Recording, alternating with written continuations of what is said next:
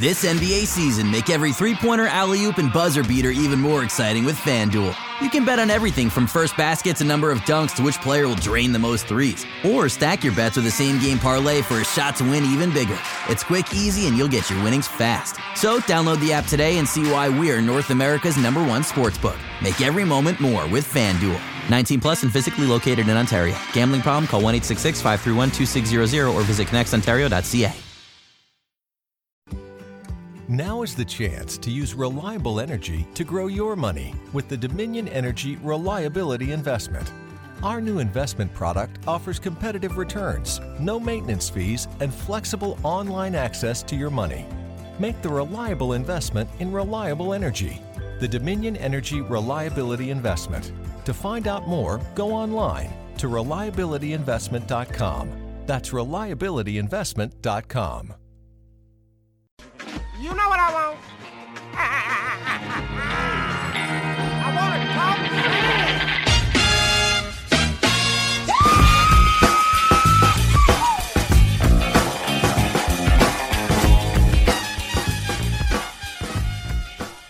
Hello and welcome to the Raptors Weekly Podcast. I'm Rose Sampson Folk, and from self-isolation, well, myself in self-isolation, obviously, but also talking to Lukas Weese, a colleague of mine at Raptors Republic, a man who's done a little bit of traveling for work, not just to cause disruption and dismay the world over. He had to go be doing it. But Lukas, you're joining me from Canada, but you recently made a trip for work. Tell us about that. What's your experience been like so far with COVID-19, the coronavirus? Well, first of all, thanks so much for having me on the pod, Sam. And yeah, so I'm currently attending journalism school at the moment at Centennial College in Toronto.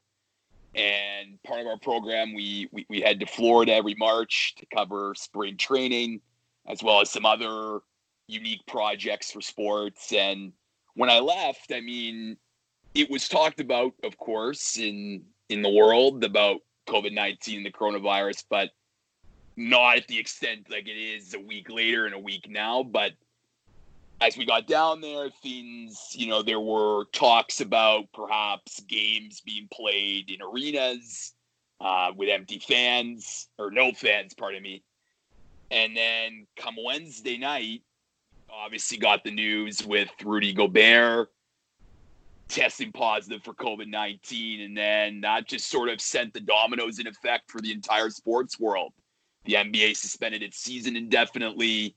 The NHL did so the next day, and pretty well then everything after that, whether it was baseball canceling its spring training, the Players' Championship golf, which was happening in Florida at the time, also got canceled, as well as various tournaments. So it was pretty surreal to be down in the States, given all this news coming in so fast.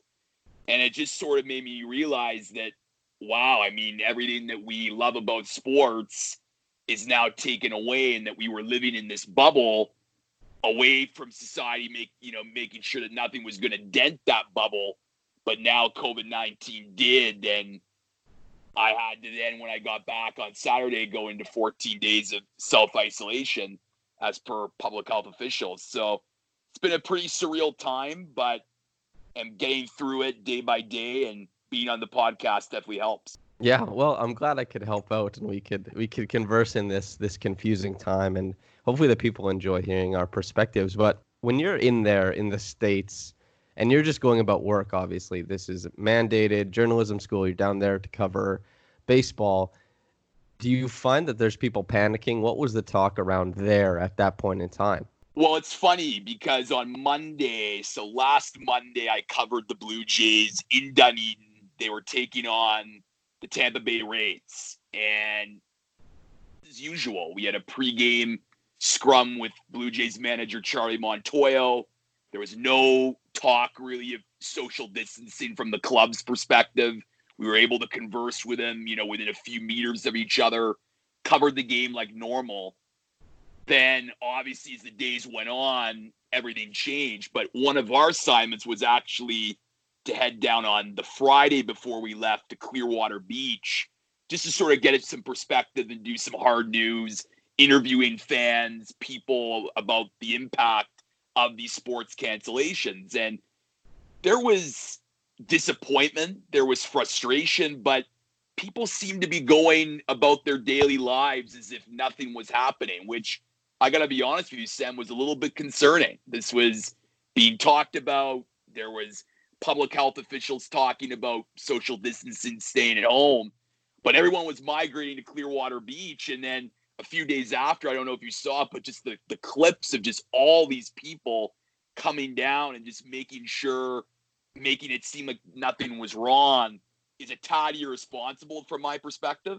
So as much as it was great to cover that hard news, I certainly left there saying, damn, I mean, people need to really take this seriously and be precautious. Yeah, I had to make a decision on my own. I was going to Toronto for almost half the month of March to cover games and to hang out with some pals, Lewis Blake and the like, all the Raptors Republic gang. Of course, we're gonna have a party.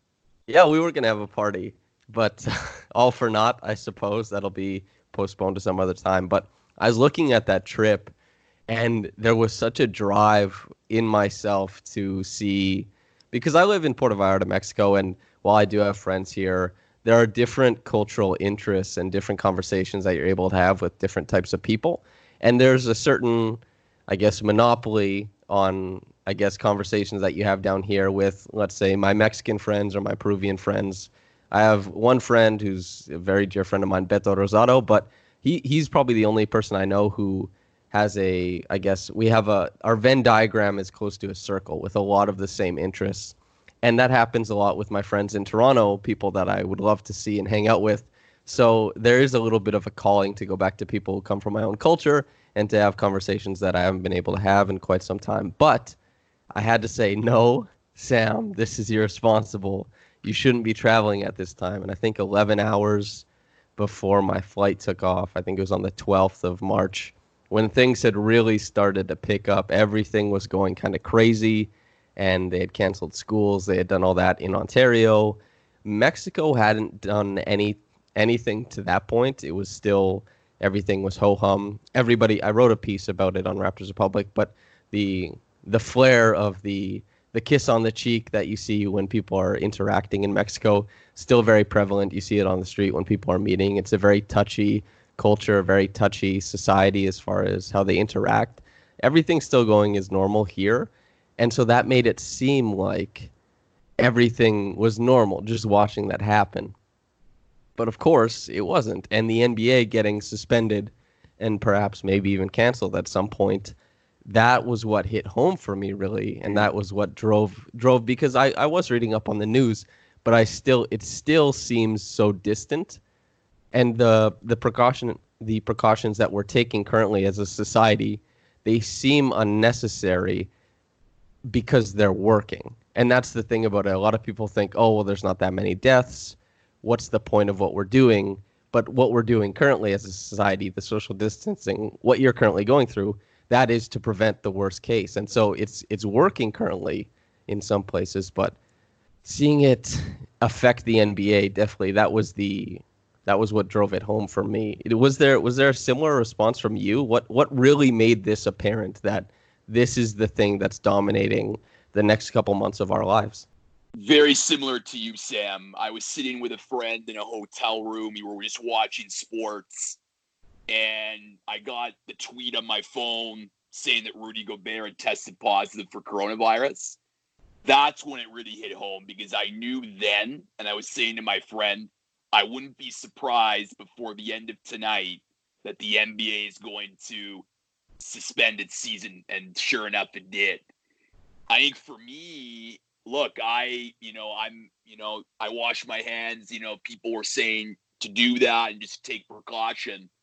But when I left Ontario, there were only 23 cases, and it didn't feel that serious yet, and it just felt like a problem that was occurring around the world. And while looking back with 2020 hindsight, that was probably an irresponsible thought, I was just like, okay, let's just keep plugging away. I have school, I have, a work trip to do, life goes on, and we shouldn't be bogged down by this. But I think once the NBA suspended its season because the NBA is such a large part of my life, your life, and so many others' lives.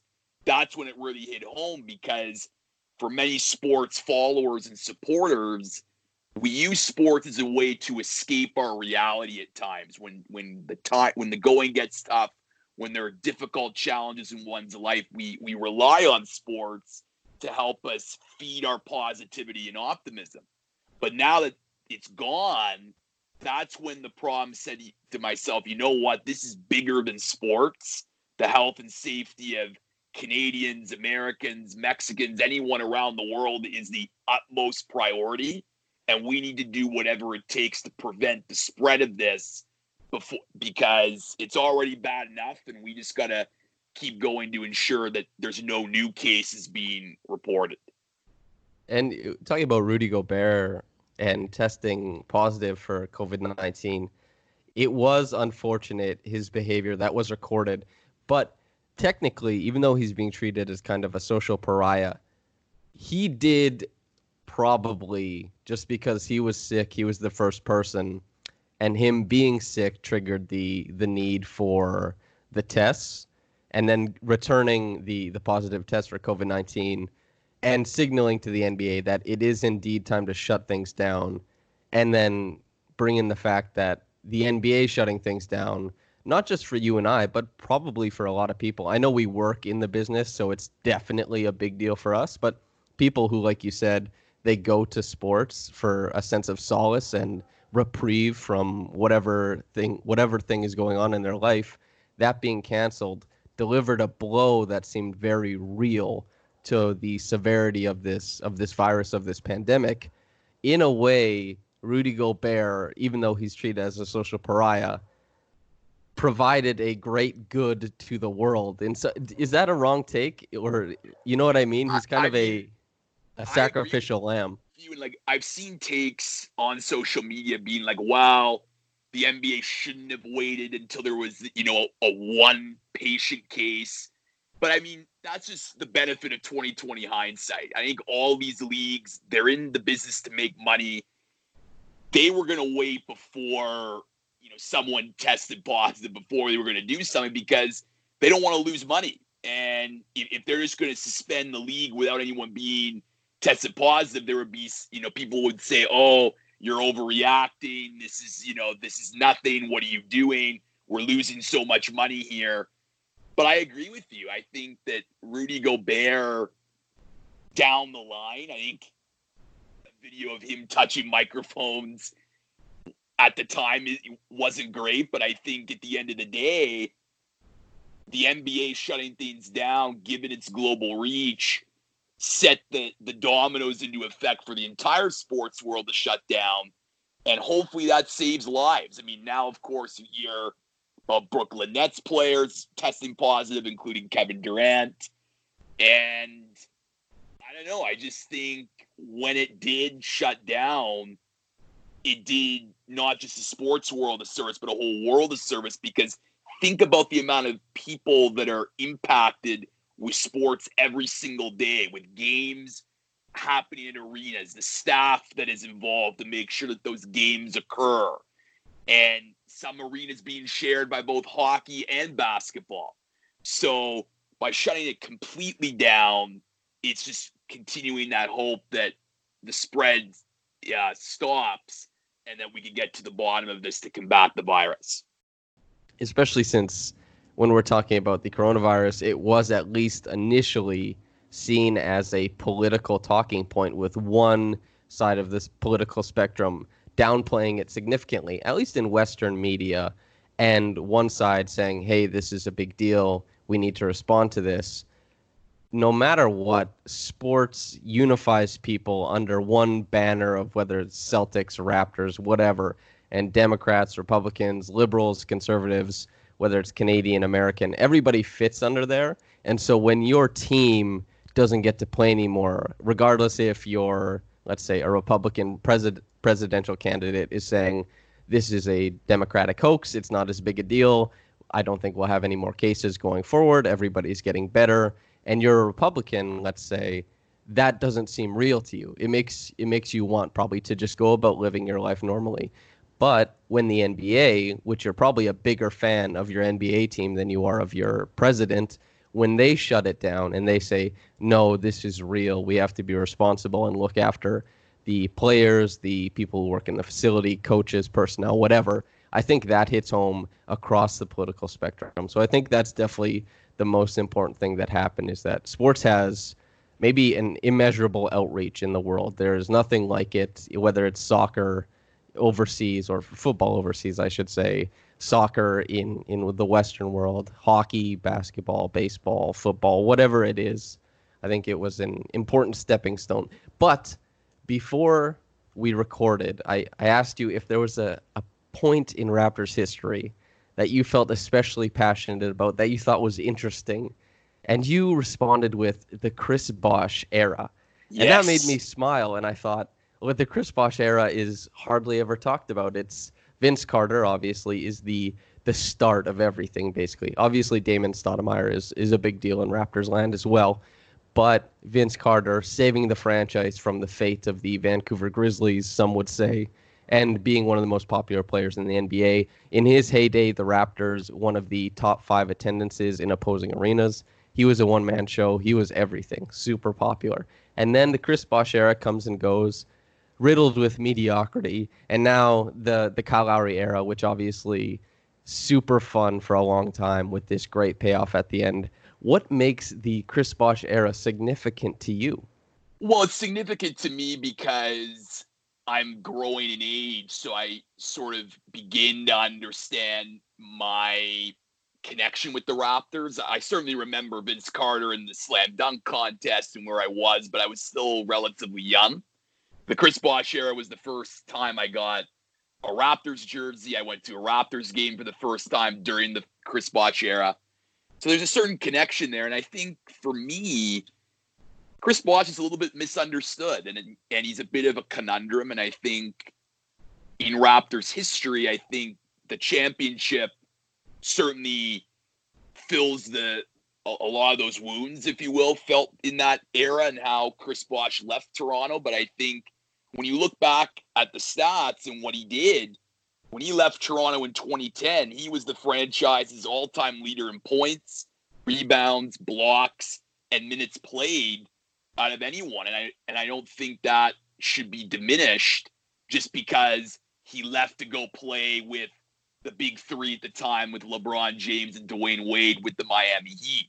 I can understand how Raptors fans certainly are still upset by that, and at the time for sure, but I think we need to still appreciate what Chris Bosh did, given how mediocre the Raptors were for so many years. And to me, you shouldn't pin all the blame on Chris Bosh, pin it on management for doing some questionable decisions.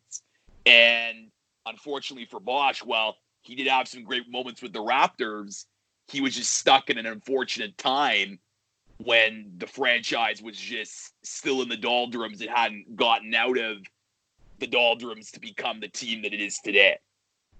Yeah, it's interesting because Chris Bosh, and something we'll talk about in a bit, I think he's a Hall of Famer. I suspect if you appreciate his time with the Raptors, you'll probably veer the same way, but we'll table that for now. But being a great player, and 100%, it's not super fair that people look back at his tenure with the Raptors, and a lot of people think of that not really as the Bosh era, but I think a lot of people think of Jose Calderon. And whether that's fair or not, because Jose is great, and watching him run an offense was fantastic. He's one of the most underrated guards from that, I guess, era. But I think a lot of people, there just wasn't enough success, and there wasn't any bottoming out, and it was that treadmill team. And so that's why I thought it was super interesting that you thought Chris Bosh's run was significant and why you wanted to talk about it. And so specifically, are there any moments that you remember from a treadmill team that are special to you, and was Chris Bosh intrinsically tied to those moments? Well, no doubt. I think of the last year he was with the Raptors, the last season, 2010. It was January 20th. They were on the road taking on the Milwaukee Bucks, back when it was called the Bradley Center. And he set a career high 44 points. And when you look at the starters on the floor, Hito Turkoglu only had 13 points. Bargnani only 10. Jarrett Jack only 6. DeRozan only 2. All the starters were plus minus were in the negative except for Bosh. And I think that just speaks to the era that he was in. This was a great player. He was in a loaded draft. The 2003 NBA draft, Samson, was loaded with LeBron, Carmelo Anthony, Dwayne Wade. My guy, Darko Milicic. Milicic, of course. Darko Milicic, the farmer now. Never forget. I think, again, when you look back, treadmill is a great analogy because the team was just sort of just molding pieces together with not sort of any vision of trying, to me, to get better. It just felt like the year after year was just the same old with this team.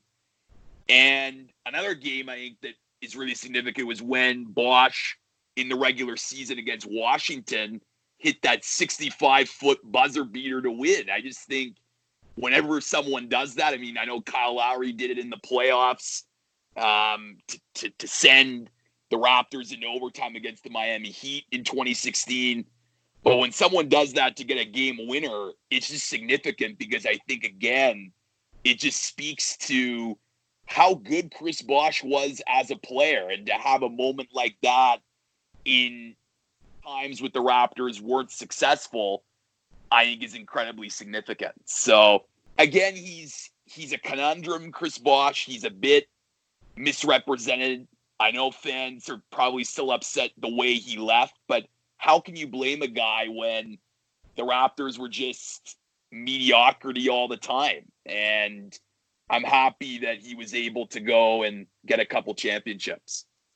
Yeah, and it's with the current culture, I guess the climate of the NBA as far as player empowerment, if Chris Bosh did what he did then in today's NBA, I don't think anybody would bat an eye. He's in the eighth, between the 10th and the 8th seed almost always. I know at the start of 2010, or I guess the start of that 2009-2010 season, they started out quite hot, but things fizzled quite dramatically. But you look at that team, watching Al Horford leave the Hawks, watching Paul Millsap leave the Hawks, even though they had a super high, still considered a treadmill team because they kept getting bounced in the playoffs. Watching those players leave wasn't all that surprising because the league had shifted somewhat. There was less teams were, stars were starting to team up. It was more prolific in that sense. And so if Bosh, the star, I know he put up roughly 24-10, close to it. And if a star was putting up 24-10 on between the 10th and the 8th seed, went somewhere, I don't think anybody would be shocked today. And people are actually, for example, maybe a perfect analogy because those Raptors teams with Jose Calderon and Chris Bosh, exceptional offense a lot of the time and terrible defense. And that was kind of what they had going for them. Maybe the perfect example across from that is the Washington Wizards. Bradley Beal is putting up insane numbers, and yet people across the league are saying, put him somewhere where his game will matter. And even though people were upset at the time, looking back at Chris Bosh saying, put him somewhere his game will matter, and then suddenly he goes to Miami to play next to to Dwayne Wade and LeBron James, suddenly he becomes the archetype for a stretch 4, stretch 5 type of player, and his mobility in the pick and roll, being able to blow up pick and rolls, hedge guys out to the sideline sometimes, his range on the back end of the defense and the way that Miami played. A lot of what he did was kind of a bellwether for how big men will play into the future. Do you view him that way as kind of a stepping stone for where we are today with big men? Absolutely. And let's not forget, in Game 6, LeBron missed that three-pointer. It was Bosh who grabbed that offensive board and then kicked it out wide to Ray Allen, who tied that game up against the San Antonio Spurs in the NBA Finals. The way, you talked about it, Samson, his athleticism, the way he assists the pick and roll. He was a force inside. And I think we saw that he could become when he had stars around him like a LeBron and like a Dwayne Wade. And that's not to, bemoan the players that the Raptors had. They just weren't the caliber of what LeBron and D Wade were and some of the other supporting players were on that Heat team. And I think that your point stands too, just about how it was the beginning of players leaving teams to join super teams. I mean, Kevin Durant got criticized for joining the Golden State Warriors, but again, it's, the similar context. Well, he wasn't having success with Oklahoma City, so how could you blame him for trying to, win a championship? I think in the case with Toronto, I think a lot of Toronto fans were still remembering the way Vince Carter departed Toronto and still feeling that, okay, this is just Vince Carter 2.0. A guy comes here, he gets drafted, he's supposed to be the future of the franchise, and then a few years later, he packs up his bag and leaves. So I think that's why Raptors fans at the time were probably still upset for Bosh leaving, just because they still remember how Vince Carter left. But I think in today's modern NBA, look, it happens all the time.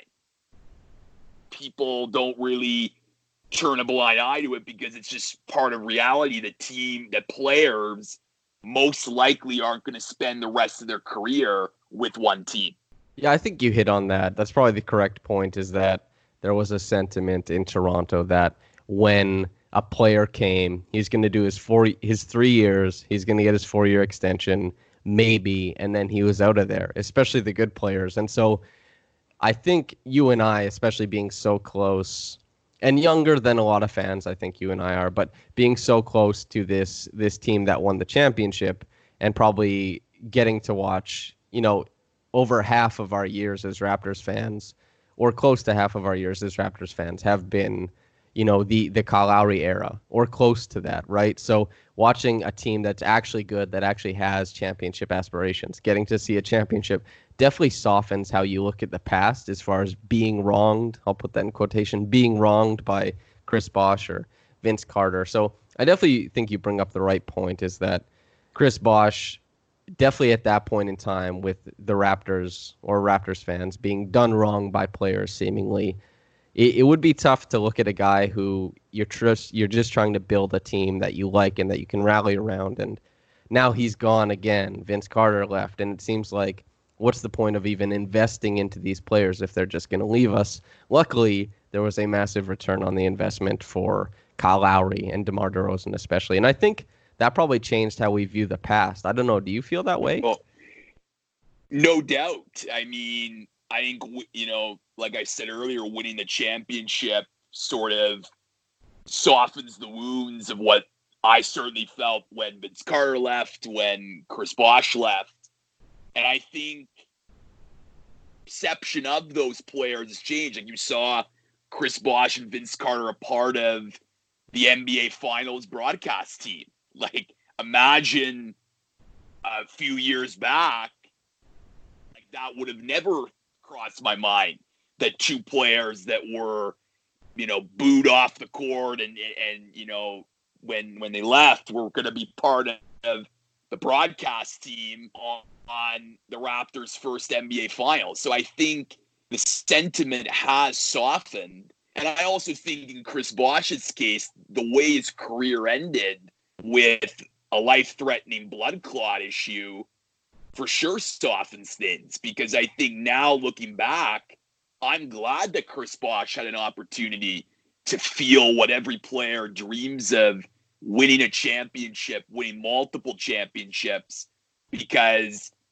the way his career ended was pretty sad. I mean, the fact that doctors basically had to tell him, if you continue playing, you're risking your life. So given all that, I'm just glad that Chris Bosh, in his time with the Raptors, succeeded statistically himself.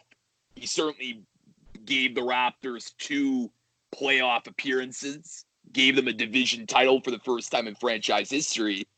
And then once he left, he got to really experience what winning a championship was like. So to answer your question, for sure, I think my perception of Chris Bosh changed, and winning the championship helped that a lot, because I think the sentiments around some of those older players who left the Raptors has become more increasingly positive, because I think people now are a little bit more rational.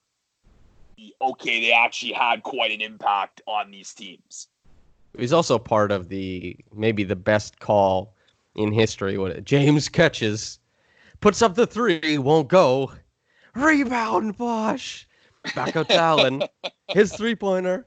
Bang! Tie game. I mean, without him there. That's a great Mike Breen impression, by the way. Oh, thank you. I've been working on it in the bathroom. That's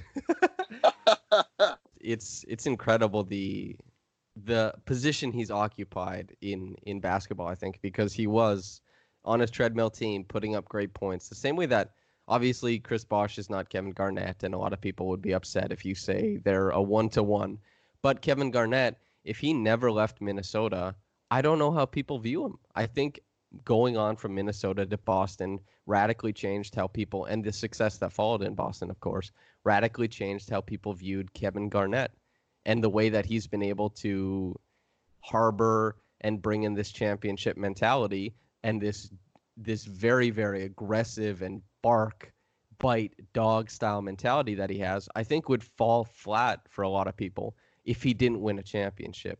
And Chris Bosh, while not having the same type of outward personality, getting that championship validates all of his talent and skill as a player. And Bosh and Garnett, both skinnier, very talented, smooth power forwards and playing center sometimes as well. But just seeing those guys get their props, and they only get their props because they became champions, where a lot of players don't, I think is cool. And it's cool to see players, because that is what they strive for. But to swing us into, before we go to the break, a topic that I think will be pretty easy. It sounds like you're quite fond of Chris Bosh, but is he a Hall of Famer? Are we ready to put him in the Hall of Fame? What do you think? I think so. I think, look at his career, the 2-time NBA champion, 11-time All-Star, the impact that he made on both teams. While with the Heat, it was certainly LeBron's team and D Wade's team. He still was very important, like we talked about, making that inside presence. And then if you look at his impact on the Raptors, like I mentioned earlier, on a team that was just constantly revolving, trying to put pieces together, he was that constant, consistent player, leading in points, rebounds, blocks, and minutes played, the franchise's all-time leader when he left in 2010. So the way he was as a player, the accomplishments that occurred over his time, and then the statistics that he posted, it's hard not to deny Chris Bosh as a Hall of Famer, in my opinion. Yeah, and for me as well, not just the statistics or the accomplishments, but the aesthetic of his game, the same way that when I wrote my Kyle Lowry, the way too early Hall of Fame pitch for Kyle Lowry, I think it was back in September, when I wrote that, part of what I was writing was addressing how he had fit in so well with the trends that dominate the league, and how Kyle Lowry was so forward-thinking, and how he adopted his game, and now he was one of the leaders of the huge pull-up three, the deep pull-up three. You can go back to his Houston days. He was pulling up. He was playing this forward-thinking basketball before a lot of other players, and so Kyle Lowry being able to step forward and be a game changer in the NBA, although probably not getting the credit he deserves in that regard, still a fact. And Chris Bosh as well, not only having all of the accolades that you mentioned, of course, which almost on their own would be able to shoe him in, but having a wonderful statistical resume. But not only that, but being one of the leaders in changing how big men succeed in the NBA, and changing and fitting alongside a play style that went very guard and wing heavy. And just his ability to fit in next to that speaks to his talent, especially since there were very few blueprints for him to follow. He had to be one of the trendsetters in that regard. No doubt. No doubt. And I think there's players probably in that same era that maybe pop out a little bit more just because of the accomplishments, their personality. But Chris Bosh was a great player.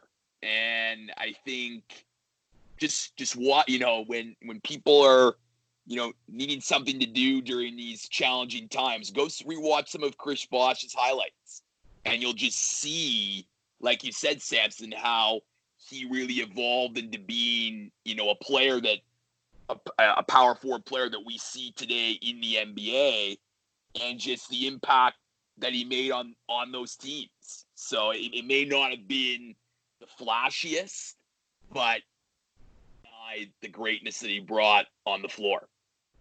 And there's also, it's kind of nice to watch those highlights that you brought up. Is he could work in the post, man. I know he became mostly a pick and roll, pick and pop guy, which that makes a lot of sense. The reason why Dwight Howard probably hasn't won a championship is because he wants to post up, especially in his prime, wanted to post up more than he wanted to be a dive man. If he had just been a dive man, he probably could have been a 2-time NBA champion or something like that. But Chris Bosh being able to do, he really was able to do a lot of stuff on the floor, the same way that Kevin Garnett could dribble, his ability to pass the ball. Chris Bosh was right there. He could pass, he could post, he could work on the dive, on the pop, spot up, whatever. He was a very multifaceted player, and it was great to see him play for so long. Well, for sure, and for me, too bad.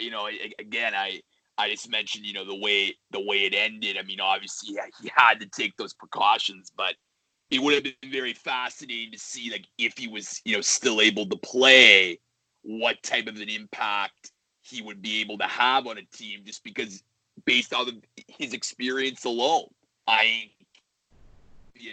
He could definitely provide a team with that depth to get them over the edge to perhaps championship aspirations, but one will never know given that early retirement. Well, I thought one of the great hypotheticals was if he was actually able to go to Houston, because he did sign, or he was ready to sign that offer sheet with Houston, and then Miami said, okay, we'll give you more money, and he stayed there. But I think Chris Bosh with James Harden would have been thrilling, especially if Chris Bosh had been able to stay healthy.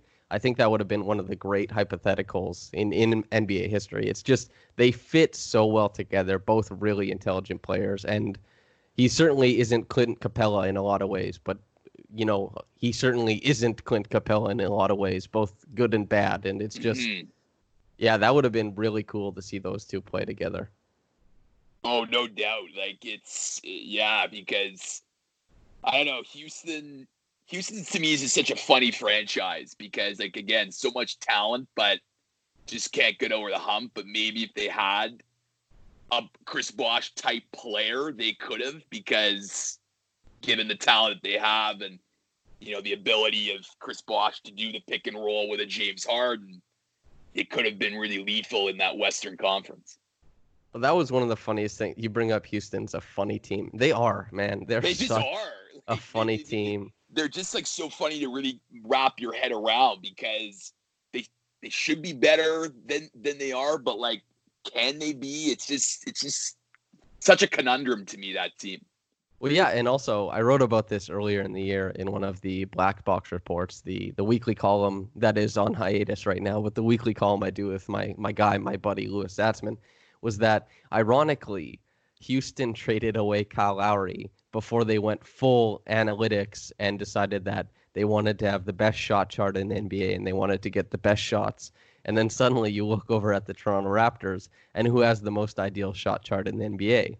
The Raptors over the Rockets, because Kyle Lowry driving the offense, the Raptors, was not only able to create enough three-point shots for it to be friendly for the advanced stats, but he's also driving people towards the rim. And the Raptors found that happy medium of layups and three-point attempts, whereas the Rockets were leaning, at least early in the year, a lot on the three-point attempts. So I always thought it's so funny because Houston is always driving, trying so hard to get there. And in doing so, they're like, hey, we got to get rid of Lowry. And then Lowry pops up 7 years later. He's a champion, but he's also doing exactly what I guess it would be Daryl Morey would want. Kyle Lowry is what would it be? He is the preeminent player in the league as far as getting the analytical friendly shots. It isn't even James Harden. It isn't Russell Westbrook. It's ironically it's Kyle Lowry, because he does it with ragtag groups of guys. But and the Rockets trade him away. What a funny franchise! My God.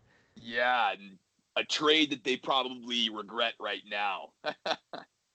Yeah, I would think so, definitely. But before we get into the Twitter questions, Lucas, well, I should say listener, you're about to hear an ad read, so stick around for that. Lucas and I will be back for, I should say, Twitter question. We only received one. It's been kind of a slow news day, I suppose. But you're going to hear that now. Here's the scenario.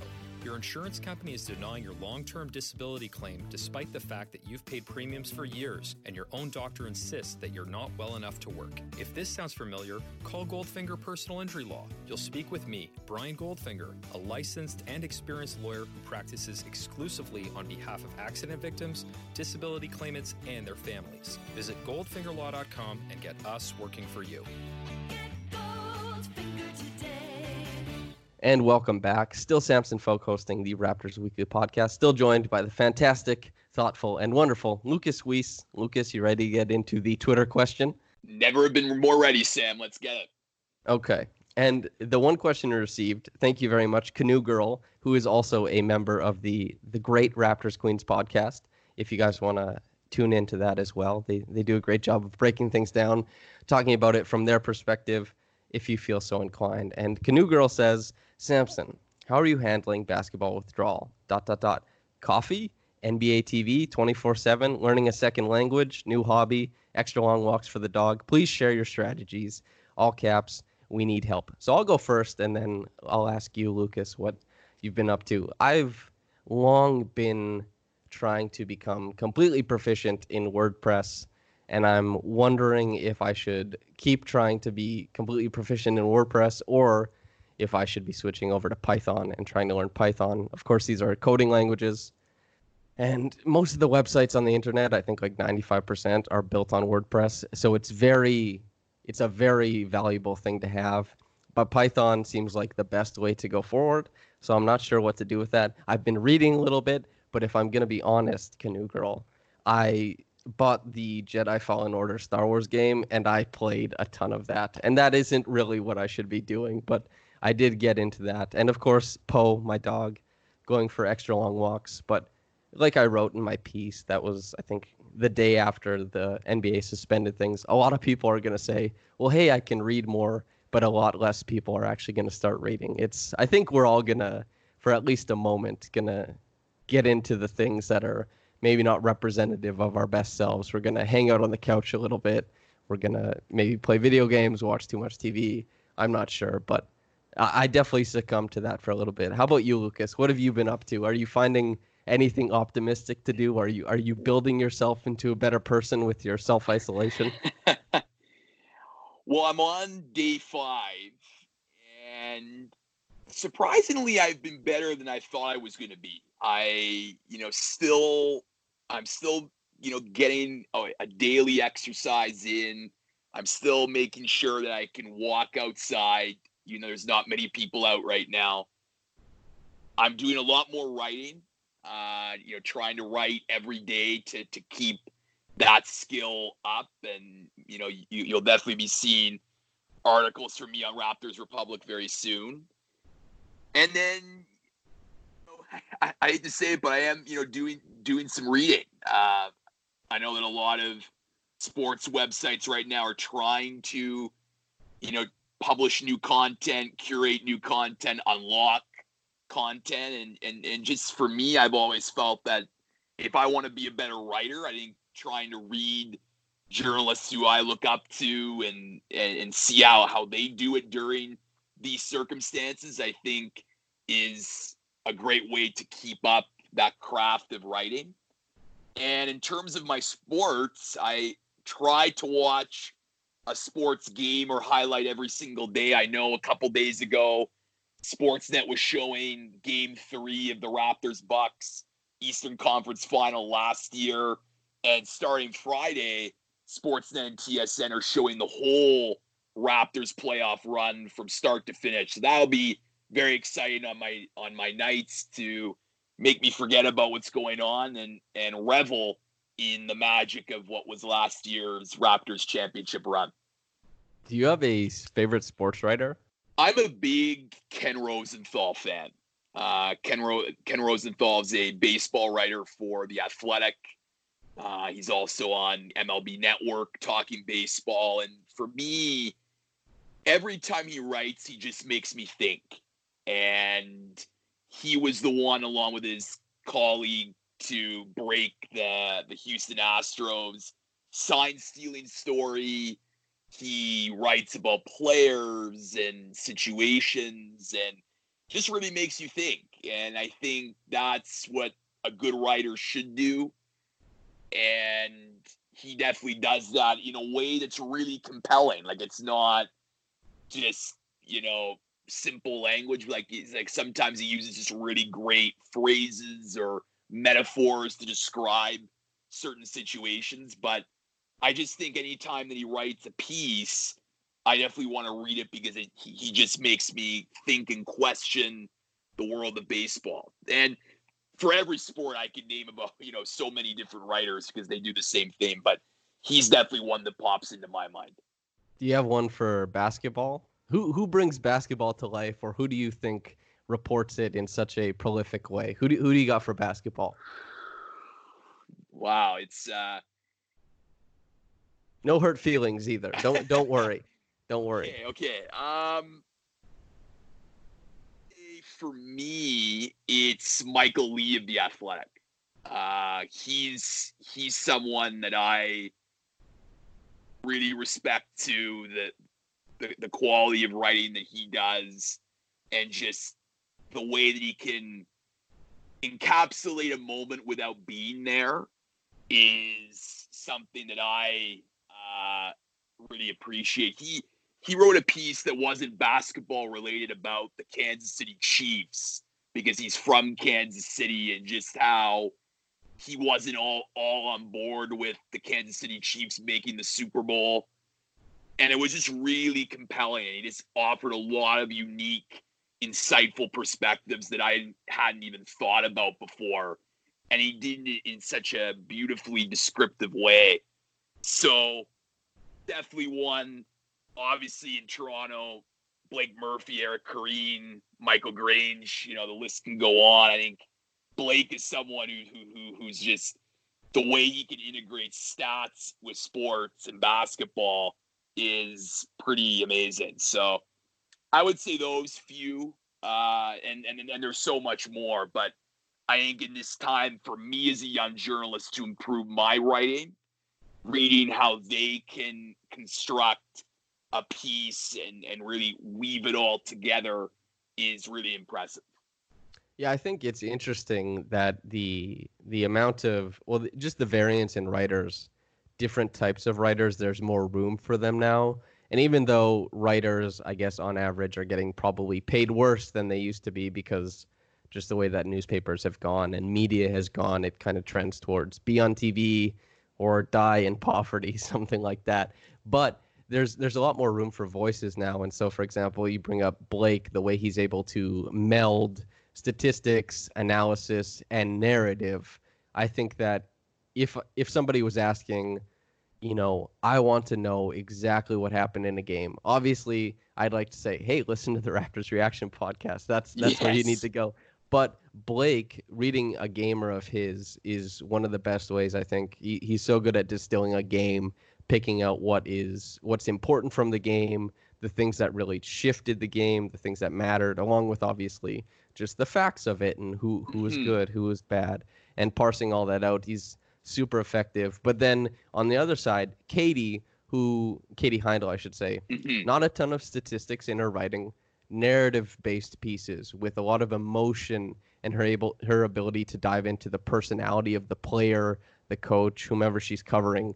And the way she can make, even in her basketball feelings newsletter, she could describe a teapot sitting on a counter, and suddenly the room around it would be alive. And just the verbiage she uses is very, very lively. And it's cool. And also, for example, a Louis Zatzman deep dive before a series, something like that, a thoughtful Joe Wolfond piece on floaters. There's so many great writers, and they write different kinds of pieces. It's there's just so much room for so many cool different things, and Toronto is very lucky, I think, to have so many great writers, especially just in basketball.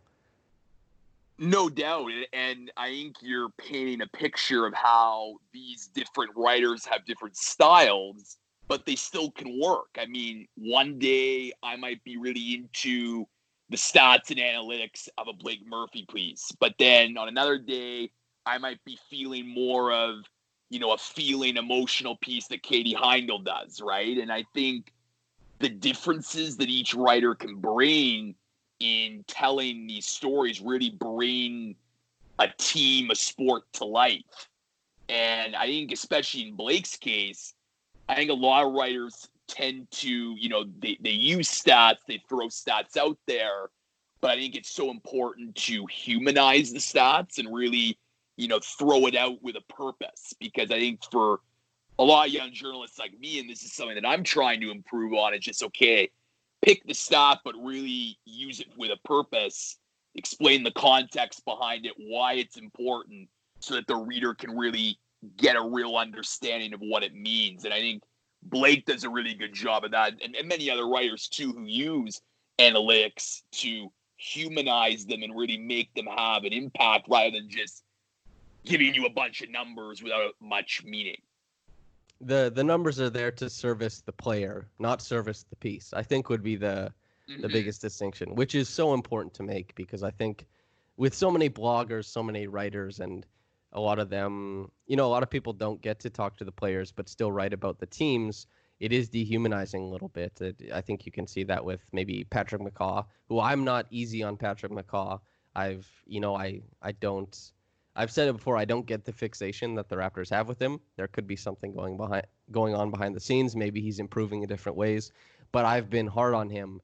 But also, if I was interviewing every day, do the same way you can see that Eric Kareen, Blake Murphy, Louis Zatzman, William Liu, Alex Wong, Katie Heindel, all the people who are going there regularly and talking to the players, it's not as harsh usually, because you're still finding that balance of person and basketball player and analysis, and the aforementioned people, I think they find that right middle, and it's cool to see. It's definitely one of the coolest things about Raptors media is it's so well represented, and I think Raptors, whether it's Raptors Twitter or just fandom at large, I think is so diverse in ideas, so diverse in the way that they show their fandom. And maybe best put by Dan Devine when he came on the podcast was talking about Raptors fans, and that he just enjoys the drama of it, but he enjoys the energy that they bring to any subject. That he could put out an innocuous tweet about how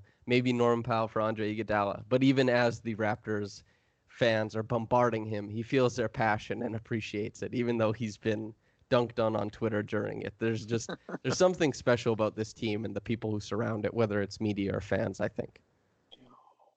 Well, and it's funny you say that, because I was watching the Run It Back podcast with Alex Wan and Will Liu, which you should listen after you listen to the Raptors reaction podcast and your podcast, Sam. But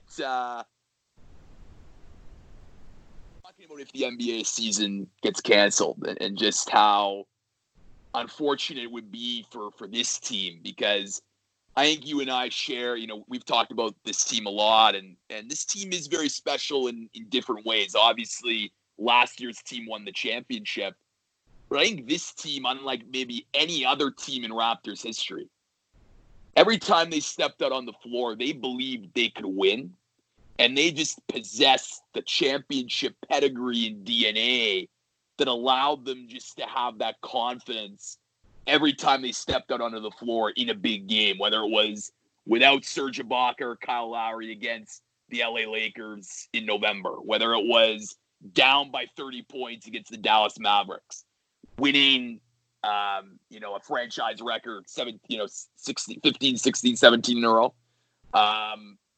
It just was so impactful, and because this team just had a swagger about them that was just so special. And I think that's what makes Raptors Twitter and the writers that have presented this team so special, is because they've just been able to tell the story of this team in a meaningful way. And it would be unfortunate, albeit the right course of action, if it's necessary to protect the health and safety of citizens around the world, but still unfortunate that they couldn't get a true title defense. They couldn't go down that playoff run, because I think you and I believe, and probably many others believe, that if this team was fully healthy, they could give Milwaukee all for their money in a Eastern Conference final rematch. Oh, I certainly think they could. There'd be some trepidation to pick them to win, Exactly. but there's no way I would count them out. There's too much intelligence, too much fight, and too much skill, and too much potential for them to get to a place where they maybe can out-scheme, outwork, and outthink the Bucks. No doubt. And Nick Nurse probably had schemes up his sleeve that we didn't even see yet that he would throw at Milwaukee. So it definitely would be a big uphill climb, given that they don't have Kawhi Leonard anymore. Milwaukee's gotten better, but just the experience of having won a championship the previous year, the way that these players are so bonded together, that I think they could give Milwaukee a 6 or 7 game series, and let's see, who the best team is. Yeah, because last year they weren't supposed to win either, and then there they were suddenly. They were down 0-2. And they had to win in double OT without Kyle Lowry on the floor because he was fouled out to basically keep them in the series, and the rest is history. Definitely. And there's a bookmark in history right now with the virus and the current pandemic, obviously. This is a moment in history that will be looked back on for who knows how many years. The same way people think back to the Spanish flu, that was a moment in history. That was a thing that happened. I think we're going through one of those right now. Whether or not there's enough fatalities to rival the Spanish flu or other types of pandemics, the economic implications, the radical change of the political landscape and the social landscape that is following this, I think, will be talked about for a long time and ad nauseum. But to get us out of here, because I don't think that's our profession to talk about it, and I don't know I don't know if we'd be able to provide anything of true substance. Lukas, thank you so much for coming on. The floor is yours. Direct the people where you wish, and tell them what they should be listening to or reading. Well, thank you again, Sam, for having me on the pod. You can find me on Twitter at Weese Sports, at WEESE Sports. I'll be doing a lot of writing, so expect pieces on Raptors Republic to be coming up soon, and you can find me there for all your sports needs right now, because I try to watch a sports game or highlight daily and offer some perspective. And certainly when the Raptors championship playoff run is aired again on Sportsnet and TSN, I most definitely will be live tweeting those games to get people away from what they're thinking right now and all the challenging times, and remember a really positive time in our lives when social distancing was never a concept, where people, the whole country came together to support the Toronto Raptors. Yeah. And thank you for your input, man. Thank you very much for coming on. Listener, make sure you follow him at Weese Sports. And for me, just listening to this podcast is already doing plenty for me. Obviously, you're somewhat invested in who I am as a person. So thank you for that investment. And I hope to invest back with the good podcasts and content worth your while. Thank you for listening. Lukas, thank you once again for coming on, man. Thank you, Samson. All right. And listener, whether you're getting into this in the morning or at night, have a blessed day and goodbye. Now is the chance to use reliable energy to grow your money with the Dominion Energy Reliability Investment. Our new investment product offers competitive returns, no maintenance fees, and flexible online access to your money. Make the reliable investment in reliable energy. The Dominion Energy Reliability Investment. To find out more, go online to reliabilityinvestment.com. That's reliabilityinvestment.com.